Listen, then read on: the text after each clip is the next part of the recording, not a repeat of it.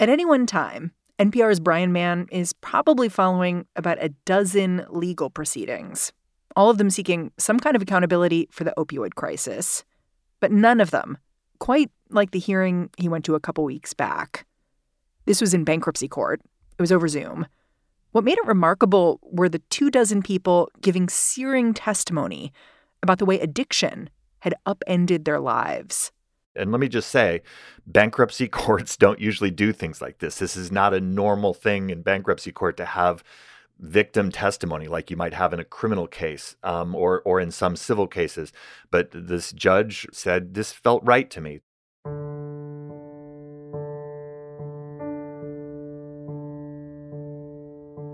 And as part of the agreement, 3 members of the Sackler family did agree to sit through it and to watch it and listen as these families held up photographs of the dead and talked about what they'd lost. It was powerful and heart-wrenching. To the people testifying, the billionaire Sackler family is a bunch of high-end drug dealers, executives who led Purdue Pharma as that company aggressively marketed OxyContin in doctors' offices and hospital wards all over the country. One parent forced the court to listen to a 911 call that still haunts her. In it, she'd just found her son dead from an overdose. One of the things that kept being said by these family members over and over again is that you, members of the Sackler family, deliberately tried to label people with addiction as criminals, as the problem. They are the people who created this epidemic. They're the bad guys in this story. And what people kept saying to them was, we want you to see us. We want you to see that we were a real family. We had careers, we had hopes, we had a mortgage. We were sending our kid to college, and then he came home in a body bag. This hearing was part of a settlement deal. The Sacklers, they've said they'll give up control of their drug company. They'll even cough up $6 billion. But in exchange, they want to be shielded from personal liability. A lot of people, including the U.S. Justice Department and others, have said, is that how justice is supposed to work? We don't really think so. That said, I spoke to a bunch of these people who testified, and they clearly felt that it was an important ritual. There is something human and profound about, having a moment to confront a person that you believe did something terribly wrong. It's interesting you say that the family members felt like their ability to testify was a kind of relief, because it sounds like you're saying it may have felt like an emotional release, but it's very unclear whether real accountability will happen here. For people in that room, these family members, remember, they've been forced to live in this space for a long time, seeking justice, wanting some accountability. And at the end of the day, here's what I'm hearing from them. They think this is the best deal they're going to get. They think this is the closest they're going to get to justice. Today on the show, with 500,000 Americans dead, what does accountability in the opioid crisis look like? And is this accountability at all? I'm Mary Harris. You're listening to What Next? Stick around.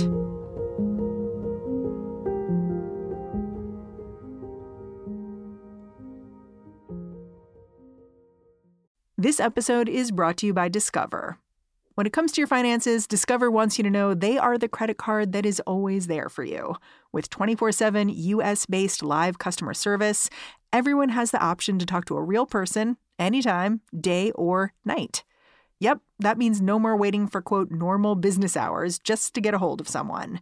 We are talking real service from real people whenever you need it. Get the customer service you deserve with Discover. Limitations apply. See terms at discover.com/creditcard. How did the Sacklers become the focus of so much anger from families and, of course, litigation, too? When did that start? Well, I think the first thing to say is that the Sacklers were brilliant at managing their image for a long time to distance themselves from opioids and from the main product that Purdue Pharma, their private company, made. Yeah, I mainly knew them as like the name on art galleries, not anything else. Yeah, and medical facilities and universities, and I mean they were everywhere as one of the leading philanthropic families in the world, not just in the U.S. but in the world. And there was also a very careful effort to sort of, when they would talk about their wealth, to the extent that they did, it was not connected to where did all this money come from. And I want to be fair here and contextual here. There were a lot of people, regulators, law enforcement, doctors, pharmacists, all kinds of corporations that were all part of this. The Sacklers and others were donating crap tons of money to create think tanks and endowed chairs and new medical wings. So everybody got pulled into this vortex. Everybody was making money off of opioids. Opioids were a great quick fix for a lot of medical problems. So, hospitals and doctors loved them. But slowly, as the opioid crisis deepened, there started to be more and more reporting connecting the dots back to this company. And there started also to be investigations that happened. And this is really troubling. I mean, as early as 2007, which is pretty early in the opioid crisis, the Justice Department had clearly figured out that this company was doing really dangerous things. What do you mean when you say that? Well, basically what they said was, you're marketing opioids. You're this very addictive, very dangerous, medication that probably should only be used in the most extreme cases, end-of-life care, cancer, sickle cell, things like that.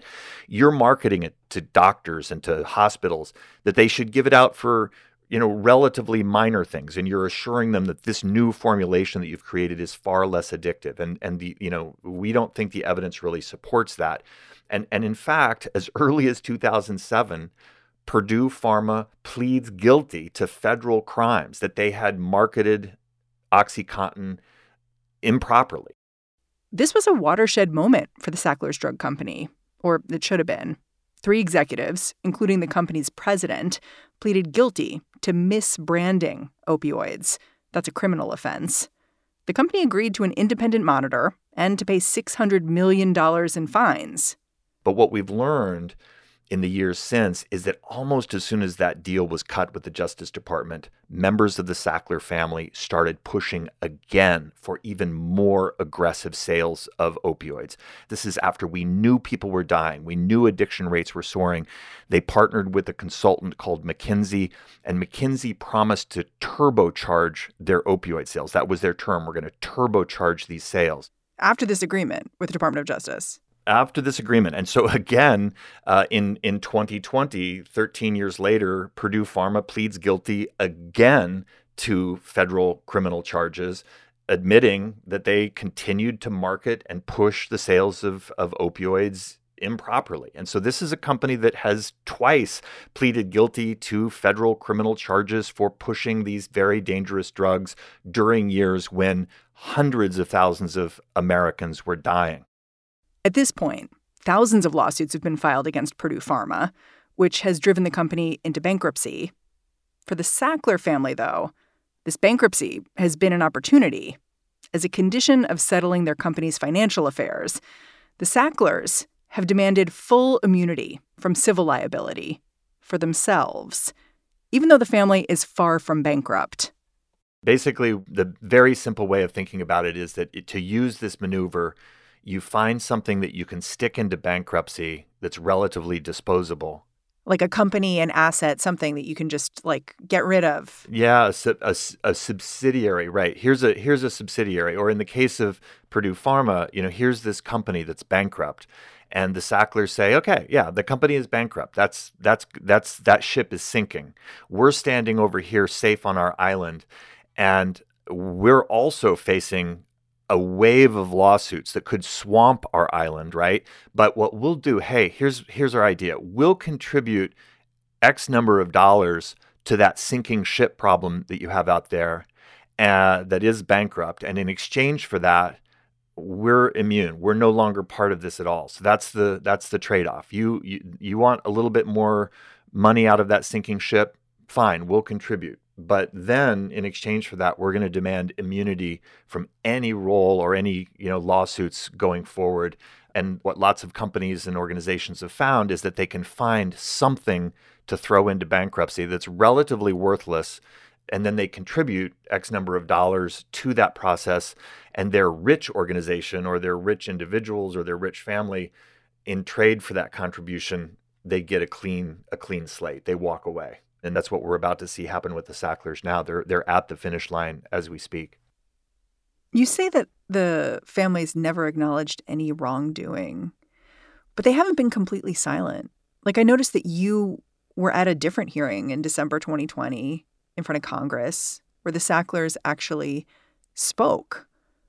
What did they say there when confronted by lawmakers about what they'd done at Purdue Pharma? The narrative that they put forward is that they were ethical and lawful board members. And to the extent that Purdue Pharma has acknowledged criminal behavior, they say they were not aware of it. And there's this remarkable moment when Dr. Kathy Sackler, who was on the board, said, based on what I knew then, and I'm paraphrasing her here, but she says, I don't know what I could have done differently. I have tried to figure out, is there anything that I could have done differently knowing what I knew then, not what I know now? There's nothing that I can find that I would have done differently. What's interesting is that when you hear her voice, she sounds reflective. She talks about, I struggled and I looked back at my role. And that's what stood out to me. Like, it sounded like she really knew how to say the words, but it was hard to know if they were genuine. It's really challenging. I've been reporting on the opioid crisis now for several years, and I've listened to a lot of different corporate executives testify, talk about their role in making decisions that just factually did flood the country with these highly addictive, very dangerous opioids. And I hear that tone of voice a lot. People talking about their decisions in ways that they're just they're clearly struggling with it to some extent, but at the end there's just kind of this shrug. There's this like, what could we have done differently? And I don't know how to interpret it. I can't get into Kathy Sackler's heart, obviously, or the mind of all these other executives, but this resistance to accountability is profound. And let me just say, just stepping back from what's in their hearts and minds, the other thing that does leave somebody like myself kind of, I don't know, sort of, I don't know what to say about it, is that, we're a society that locks up a lot of people for selling drugs, right? We put a lot of people behind bars for a long time for selling drugs. And the fact that we look at people in corporate America who sold massive quantities of drugs at times when it was clear that those drugs were devastating whole communities, the fact that there is no clear mechanism to hold them accountable, it raises questions that I just can't answer.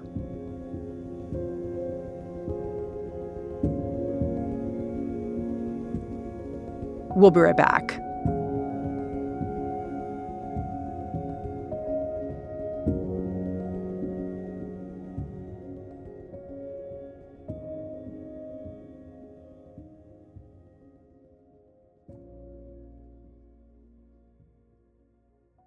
This episode is brought to you by Progressive Insurance. Hey, listeners, whether you love true crime or comedies, celebrity interviews, news, or even motivational speakers, you call the shots on what's in your podcast queue, right? And guess what? Now you can call the shots on your auto insurance, too. Enter the Name Your Price tool from Progressive. The Name Your Price tool puts you in charge of your auto insurance by working just the way it sounds. You tell Progressive how much you want to pay for car insurance. Then they'll show you a variety of coverages that fit within your budget, giving you options. Now, that's something you'll want to press play on. It's easy to start a quote, and you'll be able to choose the best option for you fast. It's just one of the many ways you can save with Progressive Insurance.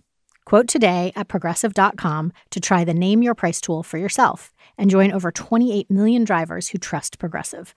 Progressive Casualty Insurance Company and Affiliates. Price and coverage match limited by state law.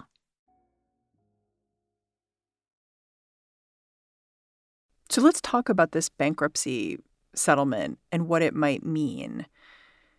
if it's accepted, if it goes through, it's $6 billion. How is that money theoretically going to be distributed?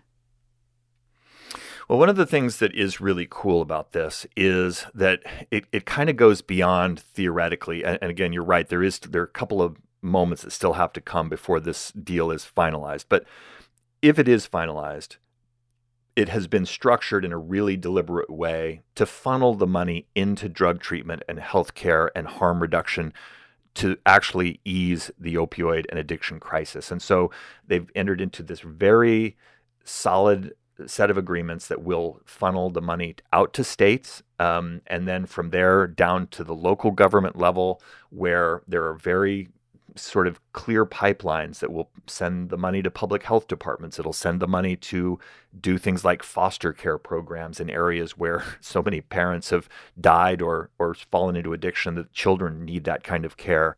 And families themselves can apply for compensation, right? Yeah, there is at the center of this, there is about a $750 million fund that is, a compensation for victims. But I think it is important to say, and this has been controversial, the lion's share of this money is not going to victims of past addiction. The lion's share will go to actually easing the crisis going forward, and will go towards helping more people get treatment, more people get the medical care that they need to stop this. And this has been a central part of the discussion. It's weird because it's in a bankruptcy court, but a lot of the time the conversation has turned toward how can this bankruptcy process fix this massive social crisis that's killing, more than 100,000 people in the U.S. now every year. How can this actually help? And I will tell you, this is a little ray of sunshine here, that a lot of the public health experts I talk to think this will move the needle. It's not going to solve it. It's not enough money to begin to solve it, but it is something that, there will be more people getting care. Brian says the good this agreement will do, it'll be multiplied by money coming out of other, even bigger opioid settlements. In one case, from over the summer, 3 other drug distributors reached their own deal to give up $26 billion, money that can make a real difference in people's lives. There's a dark side to this cash flow, though. In Purdue's case, at least, the money going to victim compensation is going to come, in part, from the continued sale of opioids. And then there's the issue of the Sacklers themselves, who many see as ducking accountability. What a lot of people are saying is, hold on a second. Wait, that's not how American justice is supposed to work. If I want to sue the Sacklers, I should get to go to court and make my argument. That's what the Constitution promises me under the due process provision. And what you're saying as a bankruptcy judge is you can build a firewall around them. That's crazy. And, lots of people are really alarmed by that, including the U.S. Justice Department, which has declared this whole arrangement unconstitutional. So there are big critics of this sacrificial animal process. But so far, it keeps making its way through and being signed in. And that's what we're about to see happen with the Sacklers now. They're at the finish line as we speak. Yeah. I want to talk about that immunity and how far it goes, because at that hearing the other day, one of the people who testified was a criminal court judge, a guy named Bill Nelson, whose son died of an overdose. He seemed really frustrated that Richard Sackler wouldn't show his face. But he also made the point that, I put drug dealers away with a single rap of a gavel, and I do it without blinking an eye. And I wish I could do the same to you. Why can't there be criminal charges here? Or why aren't there? In the paper trail of this long interaction between law enforcement and regulators and Purdue Pharma and the Sacklers, there clearly have been moments when the Justice Department and others have come up to the line and really strongly considered bringing criminal charges against at least some members of the family. That's never happened. Instead, they've entered into these deals. They've secured payments from the Sacklers. And in speaking to legal experts about why this happens, I think, first of all, it's important to just say that it's very hard to hold corporate actors accountable for criminal behavior. You have to have really big smoking guns. You have to have just very clear intent. You have to have, the paper trail has to be almost, unavoidably clear that there was, some kind of criminal conspiracy that happened. And what seems obvious is that the Sacklers and Purdue Pharma have worked very aggressively to make sure that those charges were never filed. They've negotiated very aggressively. And I think it is also, when you look now at whether the U.S. Justice Department or a state attorney general might take on some kind of a criminal probe or a criminal prosecution, it would be a very big legal fight against a family that has very deep pockets to hire, the best legal team in the country. And I think that it's so far at least been, that's a windmill that no prosecutor has been willing to take on. Sounds a little bit like they've been able to pay their way out of accountability. I think that's the obvious takeaway for a lot of people. Yeah, I think that's there is, let me just say this very simply. The Sacklers are going to pay $6 billion in exchange. Let's just talk about the civil lawsuits again for a second. In exchange for immunity from civil lawsuits. That's a luxury that most of us cannot afford. I mean, I cannot, I'm guessing you cannot go to any court in the country, bankruptcy or otherwise, and say, I have enough money that I can pay into a settlement, and in exchange, I want to never be sued over something that I'm accused of again, right? And so that's just clear that is what's happening here. They're going to pay for walking away. And in terms of this, this other question, this controversial question about criminal charges, again, to be clear, what the Sacklers say is we just did nothing illegal. So, you would be, barking up the wrong tree.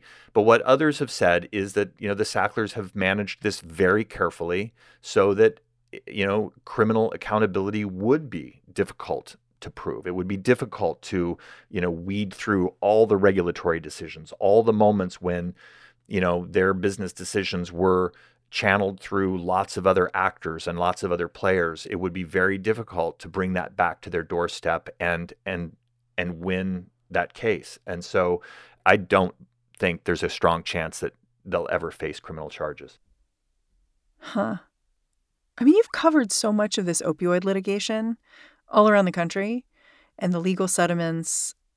And I wonder how you, as a reporter, come down at this moment on how these legal remedies work and don't work for the victims.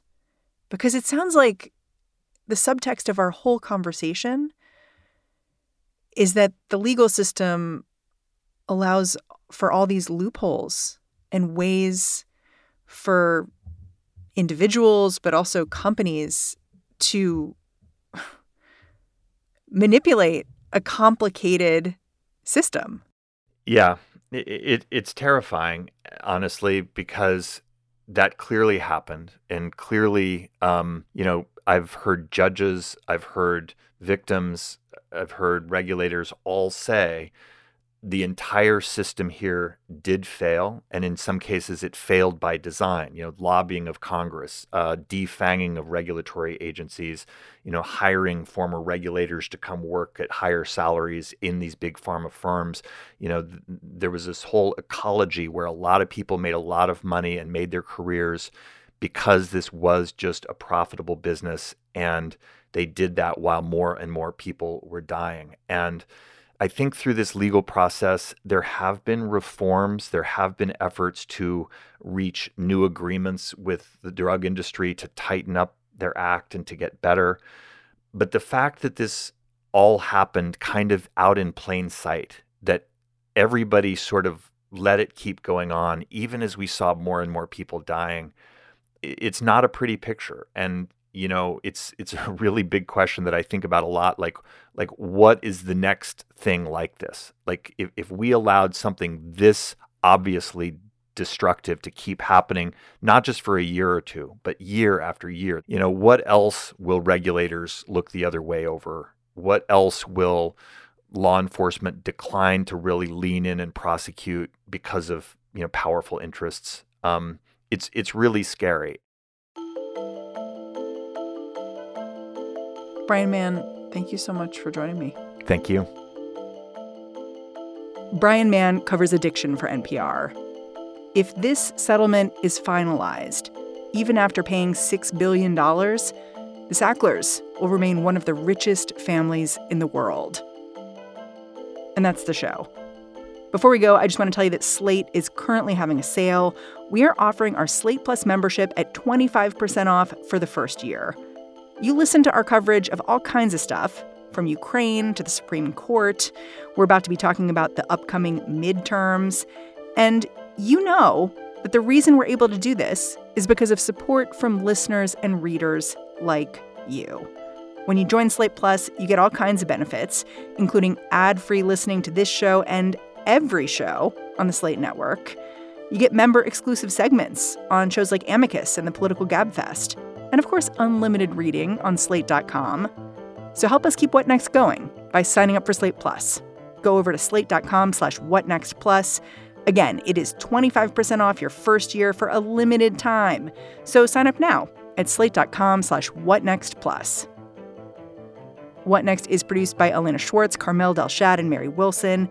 We get a little help these days from Laura Spencer and Anna Rubinova. And we are led by Alicia Montgomery. I'm Mary Harris. I will catch you back here bright and early tomorrow morning.